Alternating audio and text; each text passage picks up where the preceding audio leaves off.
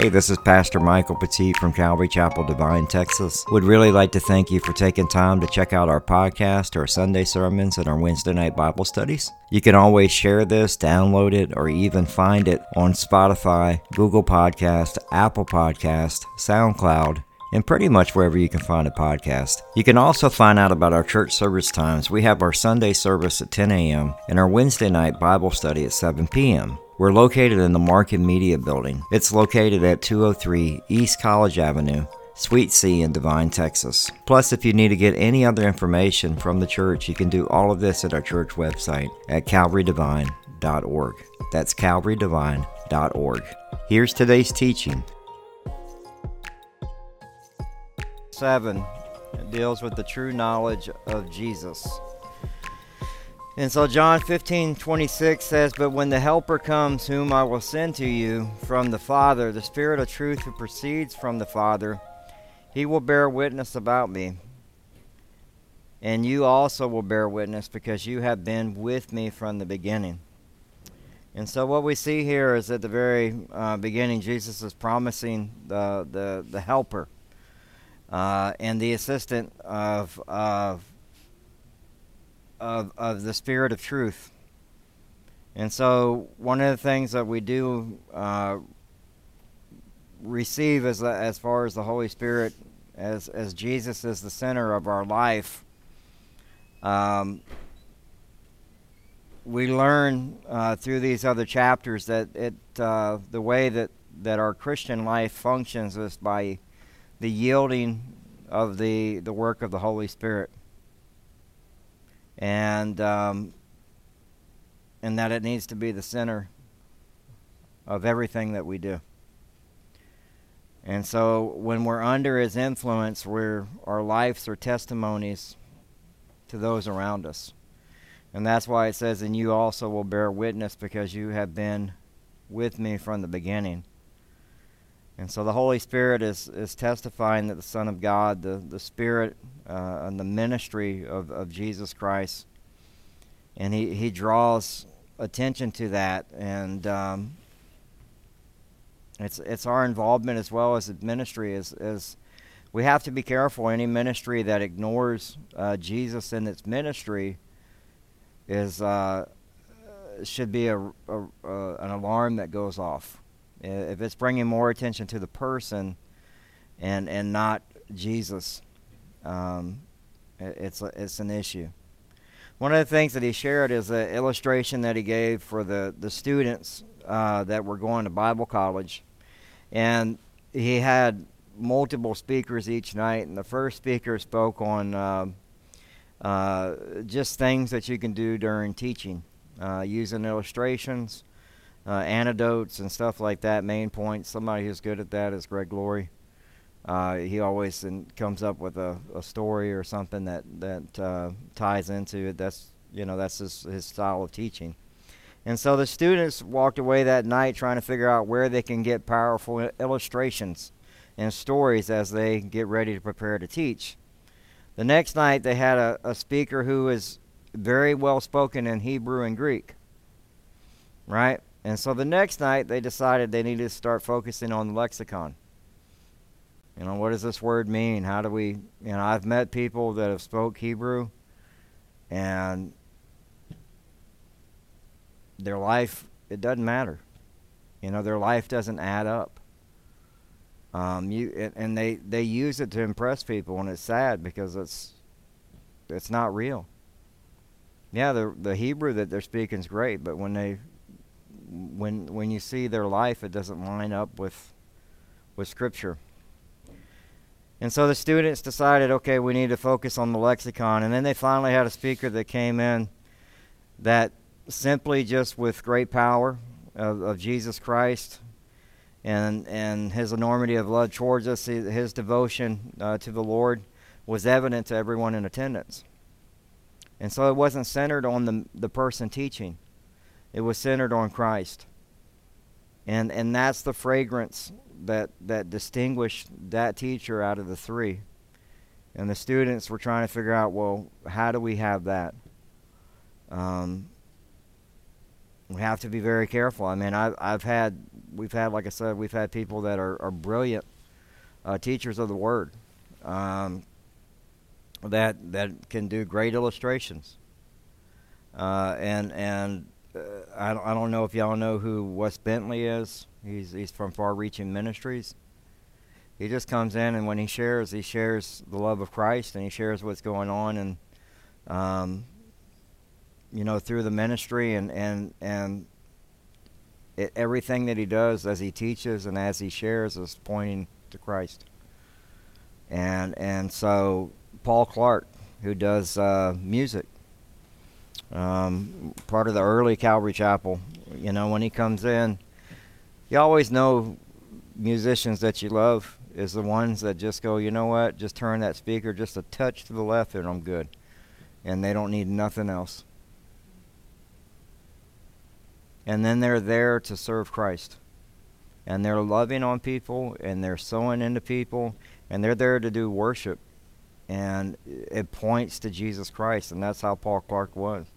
Or Paul Clark is. He still goes out and plays, and you just see it. And so it should bear witness. It should bear witness to the testimony of Christ. And R.A. Torrey said this, no amount of listening of testimony of men regarding Jesus Christ, and no amount of even studying what the Scripture says about Christ will ever lead anyone to the knowledge of Christ unless the Holy Spirit, the living Spirit of God, takes the message of man or the testimony of the written word and interprets it directly to our hearts. It's that problem that a lot of people have. They hear it here, but it never makes it here. That's the reality. It's not real to them. And so when we receive the true knowledge of Jesus Christ, one of the things that it says is that you should be sharing it. You should be sharing it to others. And that's one of the evidence that we're walking with the Lord, is that we're excited about what Christ is doing in us. And we want people to know it. And that He should be glorified in that. And we get excited over a lot of things. Think about it. I mean, you get excited the football season's coming. I get excited because, we're this weekend, college football. But I should have the same excitement to share Christ.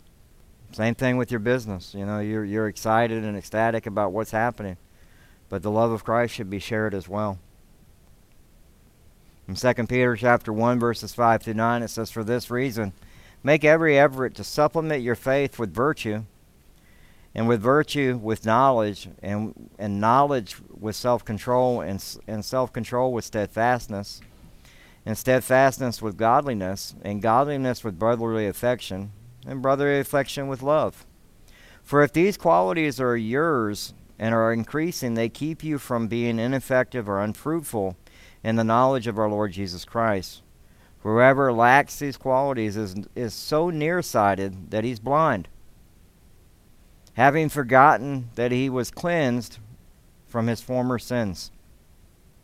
I'm saying, like, the knowledge that a Christian has, there should be fear, and with that fear and the reverence of Jesus Christ, it should lead to the truth of Christ.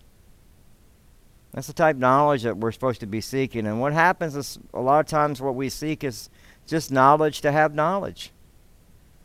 Knowledge to argue points of theology. And yet, you don't have the heart knowledge or any of those other things that are listed there. Self-control, steadfastness, godliness, brotherly affection with love, virtue, all with faith. And there should be growth. When we become a new creation in Christ, it's not, okay, well, that's good, and I'm going to stay right here until I go home to be with the Lord. You're His children. And there should be spiritual growth. But growth is not automatic. You have to apply yourself. I've said this before. You cannot have a relationship with the Lord if you don't spend time with the Lord. You can't have a relationship with your wife or your spouse, your husband, if you don't spend time with them. Same with your kids. They need that time together to love on them. Like, that's how a relationship grows. Look, one of the hardest things, and Matt's talked about this before, is when Matt was struggling, he was, everybody thinks Matt walks on water. He does not. Matt struggled with something when he was, 15? Went to a youth retreat. And it all came out. But he felt comfortable enough to come talk to me because of the relationship that we had. Now, the old Mike would have thrown stuff, punched stuff, hit stuff before Christ. And look, I'm not going to lie to you, I was disappointed. It broke my heart that he didn't feel comfortable talking to me at that time. But God got a hold of him at that youth retreat. And from that point on, we haven't looked back. It's like he took control of his faith for himself. Babe, can you see what they need? Took control of his faith himself. And so that's important because I believe, we see kids that give their life to Christ at BBS, and then what happens is they become a teenager, and a lot of times what happens is they take that faith, and it's not mom and dad's, it's theirs, and it's an ownership that they take of it, but it's a relationship, and so we are to grow, but it's not automatic. Your relationship doesn't grow just because you're in the same house together. It grows because you spend time with each other. I took Teresa to breakfast this morning for that purpose. We've had a busy 2 weeks, but I just wanted to spend time with her. It's important. And I try to do that with each of my kids when I get time. It's hard. I get it. Now I got grandkids, and we're trying to make sure we because we want those relationships, those foundations to be strong. Look, if they're not comfortable talking to mom and dad, at least they can come talk to grandma and grandpa. Because they're going to get to that point when middle school starts, and it's going to get tough. I don't know how many of my friends have kids that are going into middle school, and they're so and these are Christian parents that are concerned, like, is the foundation going to hold? Right? And it's because there's so much stuff that's out there. So for us, is one of the things that we need to be looking at is those 7 qualities as a Christian that I just read in First Peter. But none of those things can be done without the power of God. You can have all the knowledge you want, but without the power of God, it means nothing. You can try to live a virtuous life in your own flesh without the power of God. You'll do good for a little bit, but eventually your flesh is going to come out. Same thing with godliness. Lord knows we all want to be more godly, right? But our flesh wins the battle sometimes. And we need to recognize that when it happens and repent. Nobody said this was going to be easy. It's tough sometimes. But man, it's so rewarding. There's so much joy in it when everything's functioning the way it's supposed to as believers. Hosea 4:6 says that my people are destroyed for lack of knowledge. Because they've rejected knowledge, I reject you from being a priest to me. And since you have forgotten the law of your God, I will also forget your children. Sadly, this is where many Christians struggle, is there is a biblical epidemic of illiteracy. They do not pick up their Bibles. They do not listen to their Bibles. But they don't apply what they listen to or what they read. It's like you can go through the motions of it, but if you don't actually try to apply what it is that you're supposed to do. Like I just gave you those things of having knowledge and godliness and faith and virtue. But it's like I can't do any of that stuff if I don't apply it. It's just words on a paper. And this is what's sad. In 2019, there was a Lifeway research that was done, and it talked about the habits of church-going Christians and how much they read the Bible. 32% read it every day. 27 a few times a week. 12% once a week. 5% at least once a month. And this is the sad part. Over 20 million Bibles are sold in the United States alone every year. Still. In every home, in American homes, over 92% of the homes have Bibles. And what is wrong with our country? 92% of the homes have Bibles. The Gideons alone have passed out 2 billion Bibles. And the average Christian has 9 Bibles. The average. And yet only 32% read it once a day. That's the problem with the church today. This is probably one of the hardest chapters in this book because it is blunt and to the point.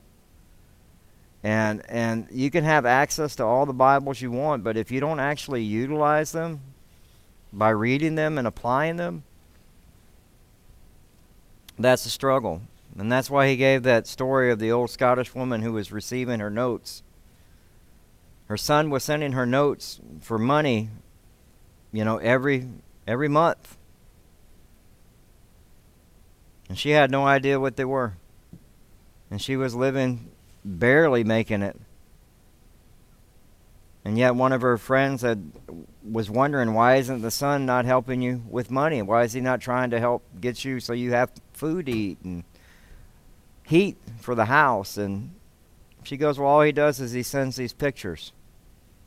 The pictures were notes that were supposed to be taken to the bank where she would have had unlimited funds. And that is us with the Word of God. You have the pictures. You're not using them. Spiritual poverty. And that's what exists in our church today. Let me tell you something. It is at an epidemic level. We have so many different things that are wrong within the church. I mean, what people believe, 50% of the people believe that Satan is just a symbol and not real. These are church-going people. 15% don't believe in the resurrection. That was off a Barna survey. And this is the problem with modern Christianity.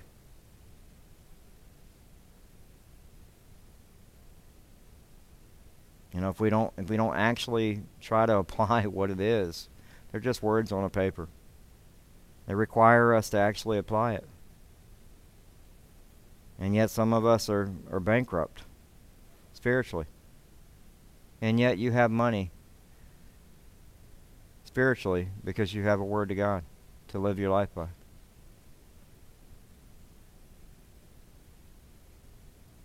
I love what he says, that so many Christians believe in the God of history, in the God of prophecy. We believe all great things he did in Wesley's days and Moody's days. We believe in great things he's going to do when he comes again. But how few of his people really believe that he is the God of today.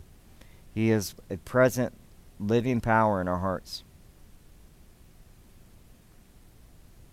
Again, in Hosea 4:6, it says, my people are destroyed for lack of knowledge. You know the verse very well. I think pastors probably say it at least twice a month. In 2 Corinthians chapter 3, verses 16 and 17, all Scripture is breathed out by God and profitable for teaching, reproof, for correction, for training in righteousness, that the man of God may be complete, equipped for every good work. In Deuteronomy chapter 6, verse 24 and 25, it says, And the Lord commanded us to do all the statutes, to fear the Lord our God, for our good always, that he might preserve us alive as we are this day.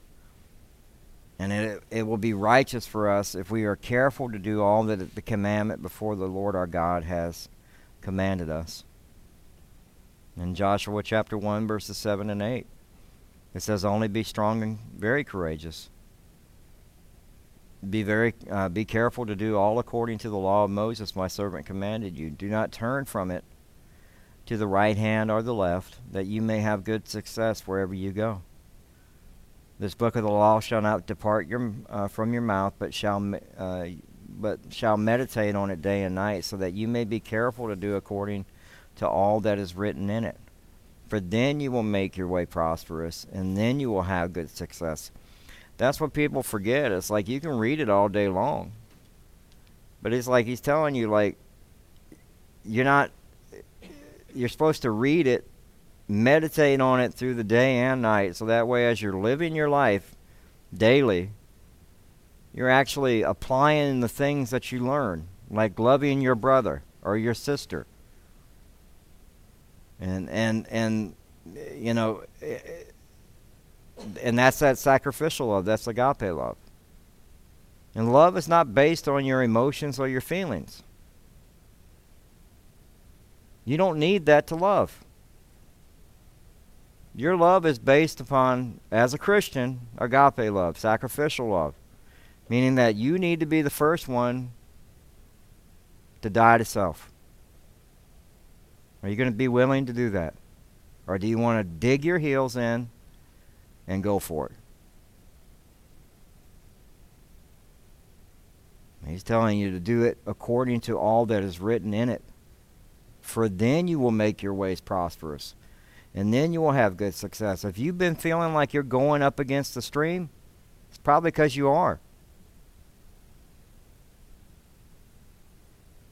In Psalm 1, verses 1 through 3, it says, Blessed is the man who walks not in the counsel of the wicked, nor stands on the way of sinners, nor sits in the seat of scoffers, but his delight is in the law of the Lord.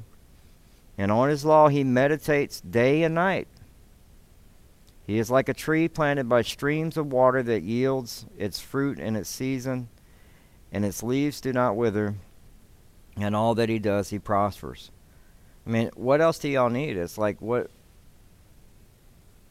Like, that's the second time he tells you, meditate on it day and night. Be in the Word of God. That's where you're going to prosper. And then John 15, verses 1 through 8 says, I am the true vine, and my Father is the vine dresser. This is Jesus speaking. Every branch in me that does not bear fruit, he takes away. And every branch that does bear fruit, he prunes, that it may be more fruit. Already you are clean because of the word that I have spoken to you. Abide in me, and I in you. As a branch cannot bear fruit by itself unless it abides in the vine. Neither can you unless you abide in me. I am the vine, you are the branches. Whoever abides in me, and I in him, he it is that bears much fruit. For apart from me, you can do nothing. And if anyone does not abide in me, he is thrown away like a branch and withers, and the branches are gathered, thrown into the fire, and burned. If you abide in me, and my words abide in you, ask whatever you wish, and it will be done for you. By this the Father is glorified, that you bear much fruit, and so prove it to be my disciples. He's telling you, hey, look, you can pray. Come to me, pray, ask. But you need to be abiding in my word. It's the Holy Spirit that guides us to truth. That's the reason we're supposed to be in God's word. In John 16:13, it says, When the Spirit of truth comes, he will guide you into all truth. For he will not speak on his own authority, but whatever he hears he will speak, and he will declare to you the things that are to come. And then Isaiah 66:2 says, All these things my hand has made, and so all these things came to be, declares the Lord. But this is the one whom I look, he who is humble and contrite in spirit, and trembles at my word. We come to God's Word in humility. We should be. A lot of us come to God's Word thinking we know everything already. And it's practical living, actual application of the Word of God. That you live out in your marriage, you live out in your family, and you live in your community. And look, I've known a lot of people that have great head knowledge. But that, like I said, that space between here and here, they're a bad testimony for Christ. They can sit and quote Scripture with the best of them.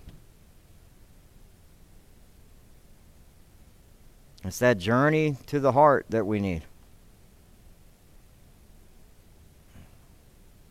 I've told y'all before, I do not want you sitting fat in here getting fat on the Word of God. I want you to know the Word of God, but it does me no good to teach it to you if you don't apply it. It does you no good to be in it and read it and not apply it. Because you're just going to be a bad testimony for Christ. Then that's when people start asking the question, is that person saved? Does that person go to church? Right. You get that question? Like they're acting, are they all right? I thought they were a Christian.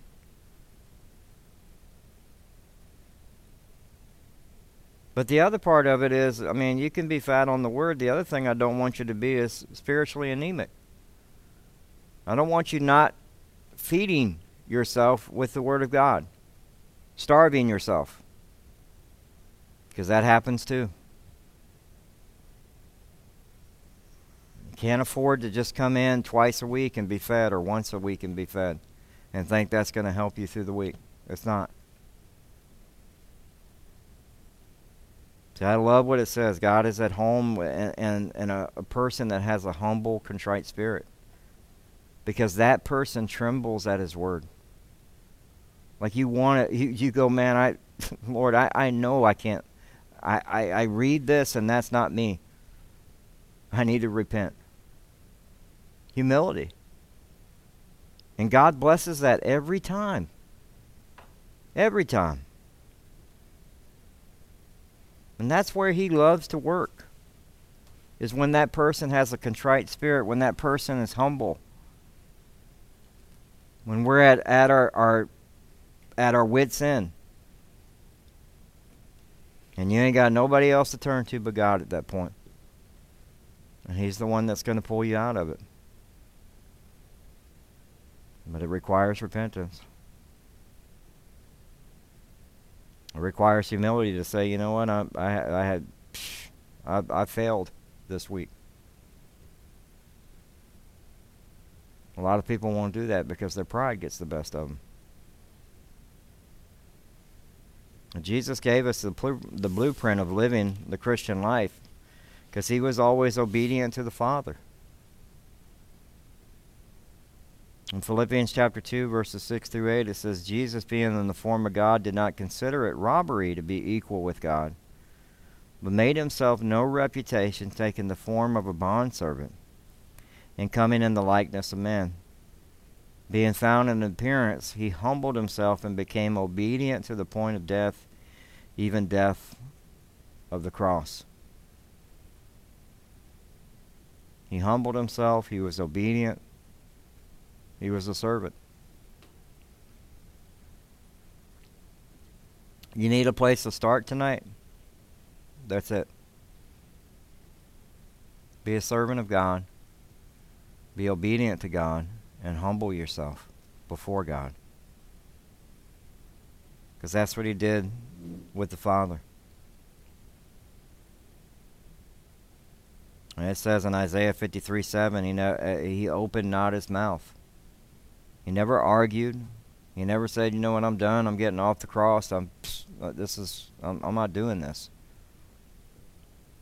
True humility is the silence of the soul before God when a person ceases to argue or debate, but rest in His Word. I don't need to debate you. I don't need to argue with you. God has it. That takes humility. And that's not telling you to let people walk all over you, but it's like there are some things that just are not worth the debate. People are ready to fight over everything. We can't argue and have these problems that are happening. And not only, sadly, what's happened is these problems of arguments have moved into the church. And they've gone from the pews to the people, to the businesses, to the community.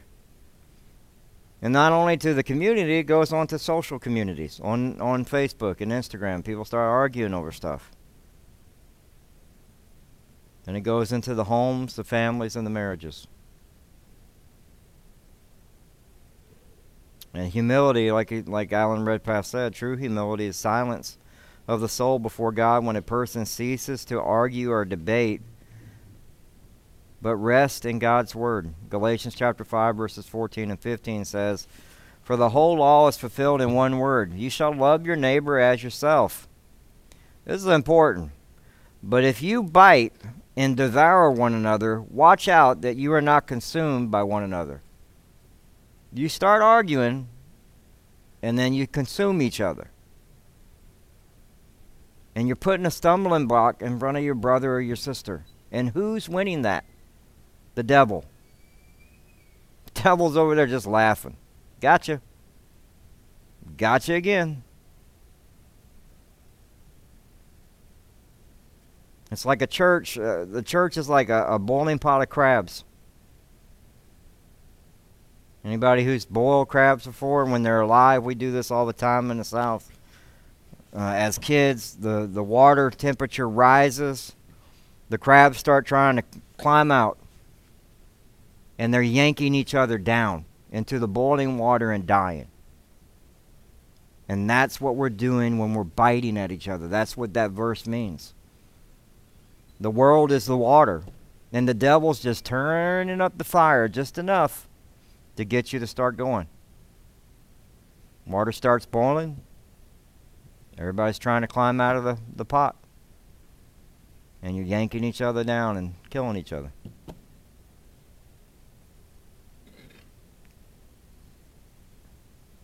It's sad. It's the reality of it is, but that's kind of where we're at. As a church, there's a lot of division, not in this church, but I'm saying as a church overall in America, a lot of division. But that stuff filters into your house. It's not worth arguing over. Into the marriage, it's like, I can't fix not one problem with this federal government, but I can pray for it. I can humbly go before God with a contrite heart and pray for it. Because it tells me to do that in Scripture. So I'm actually taking the Scripture that I'm reading and I'm applying it in my life. That's what the Word of God does when you meditate on it day and night. 2 Corinthians chapter 12, verses 19 and 20 says, "Have you've been thinking all along that we have been defending ourselves to you in the sight of God, that we have been speaking in Christ, and all for your upbuilding, beloved. For I fear that perhaps when I come, I may find you not as I wish, and that you may find me not as you wish, that perhaps there may be quarreling, jealousy, anger, hostility, slander, gossip, conceit, and disorder." That's quite a list from the Apostle Paul to the church of Corinth. That's what was happening in the church.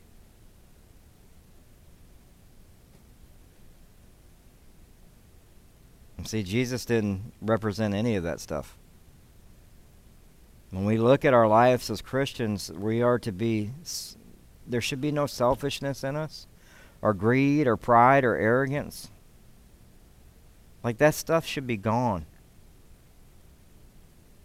Why? Because when we allow those type of things in our lives, the quarreling, the jealousy, the anger, hostility, the slander, the gossip, the conceit, and disorder, your light, the testimony of Christ, is not there. They see the flesh, and then they go, that's the church. That's the people I know. Hypocrite. This is a tough chapter, I'm sorry. But it's the last one of the book. That's why, you know, if you ever wonder why you're going through so much the last few weeks, because God is trying to do stuff in our lives. That's including me too.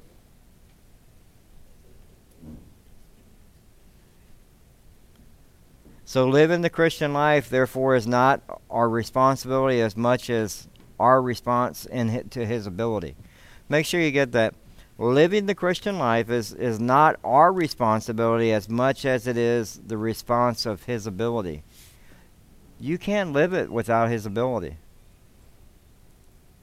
The Holy Spirit, this is what the whole purpose of the book is. The Holy Spirit is the one that enables us to live this life. You can't do it on your own. You'll grow weary, you get tired.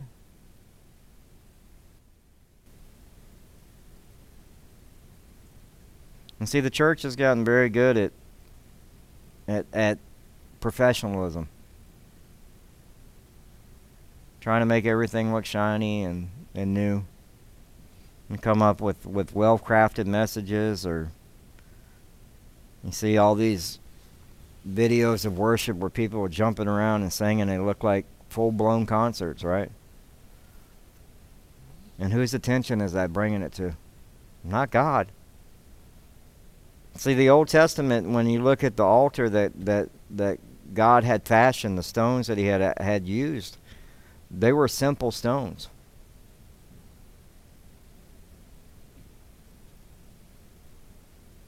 But yet the church today, like I said, they want to try to beautify, like we need to do it better. The simplicity in God's Word is what we need. Simplicity in worship.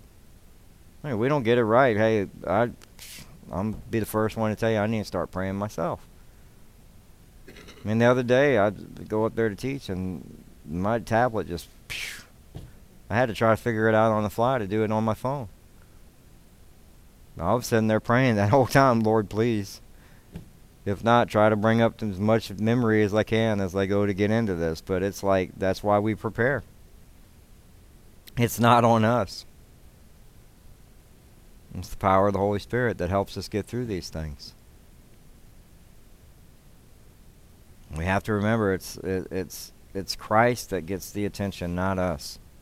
1 Corinthians chapter 2, verses 1 through 5, it says, "And when I came to the brothers, did not proclaiming to you the testimony of God with lofty speech or wisdom," this is Paul talking, "for I decided to know nothing among you except Jesus Christ and Him crucified.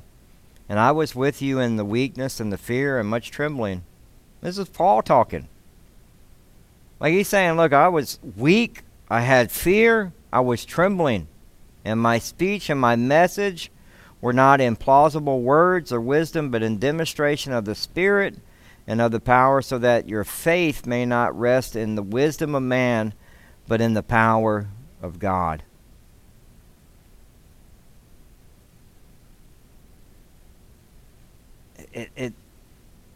He's the author and perfecter of our faith. It brings attention to God when we're living our life in Christ. He seldom calls the qualified, but He always qualifies the called. I never had any intention of doing this, and I'm sure you're probably thinking, yeah, you probably shouldn't be. That's what the Lord, I've never taught publicly. Ever. It's the power of the Holy Spirit. And I know sometimes, man, some of my words, I'm like, I wish I could have got that out better. But it's God that does the work. It's the Holy Spirit that does the work. It's not about our outwardly perfected look that we're trying to...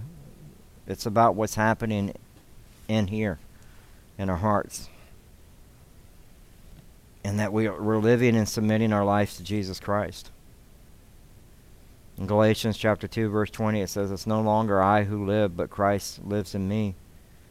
And the life which I now live in the flesh, I live by faith in the Son of God."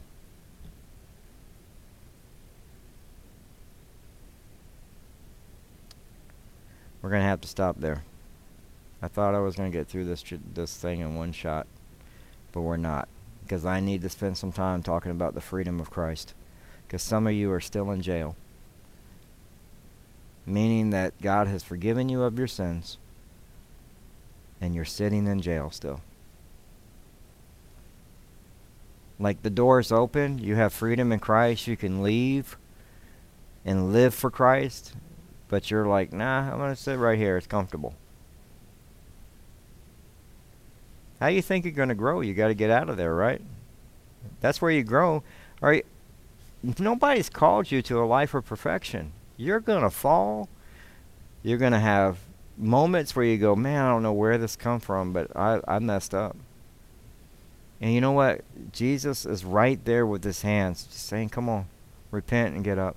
I got you. I love you. That love never stops. Ever. Just like his word is forever. That's why the word of God is so important. We're going to talk about that this weekend. It goes on. So next week we'll finish up the rest of the chapter, because we got to talk about the freedom in Christ. And I think that's the reason why I want to talk about that, is because so many people are not living in happiness. They don't have the peace of Christ in them. They're hanging on to stuff that needs to be let go of, that God's already forgiven you of. You know, whether it's unforgiveness or past hurts or whatever it is, it's like God is trying to deal with that stuff. But you want to stay in jail and hang on to it. It's like, and it makes a big difference in the way somebody lives their life in Christ when you find out you got freedom. And you know what? The way I look at it, I have freedom in Christ, which means I'm going to fail. Because the only way, how does a kid learn to walk? He falls. All the time. And you're children of God. Do you not think that you're going to falter? Just like that little child that's trying to walk.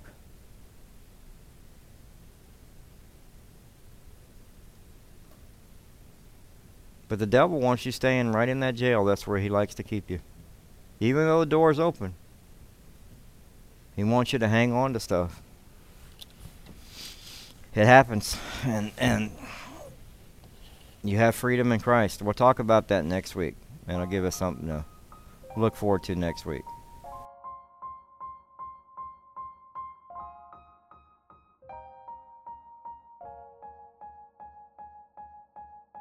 Thank you so much. That was Pastor Michael Petit from Calvary Divine, Texas. Remember, if you need to get more information on the church, you can do that at calvarydivine.org.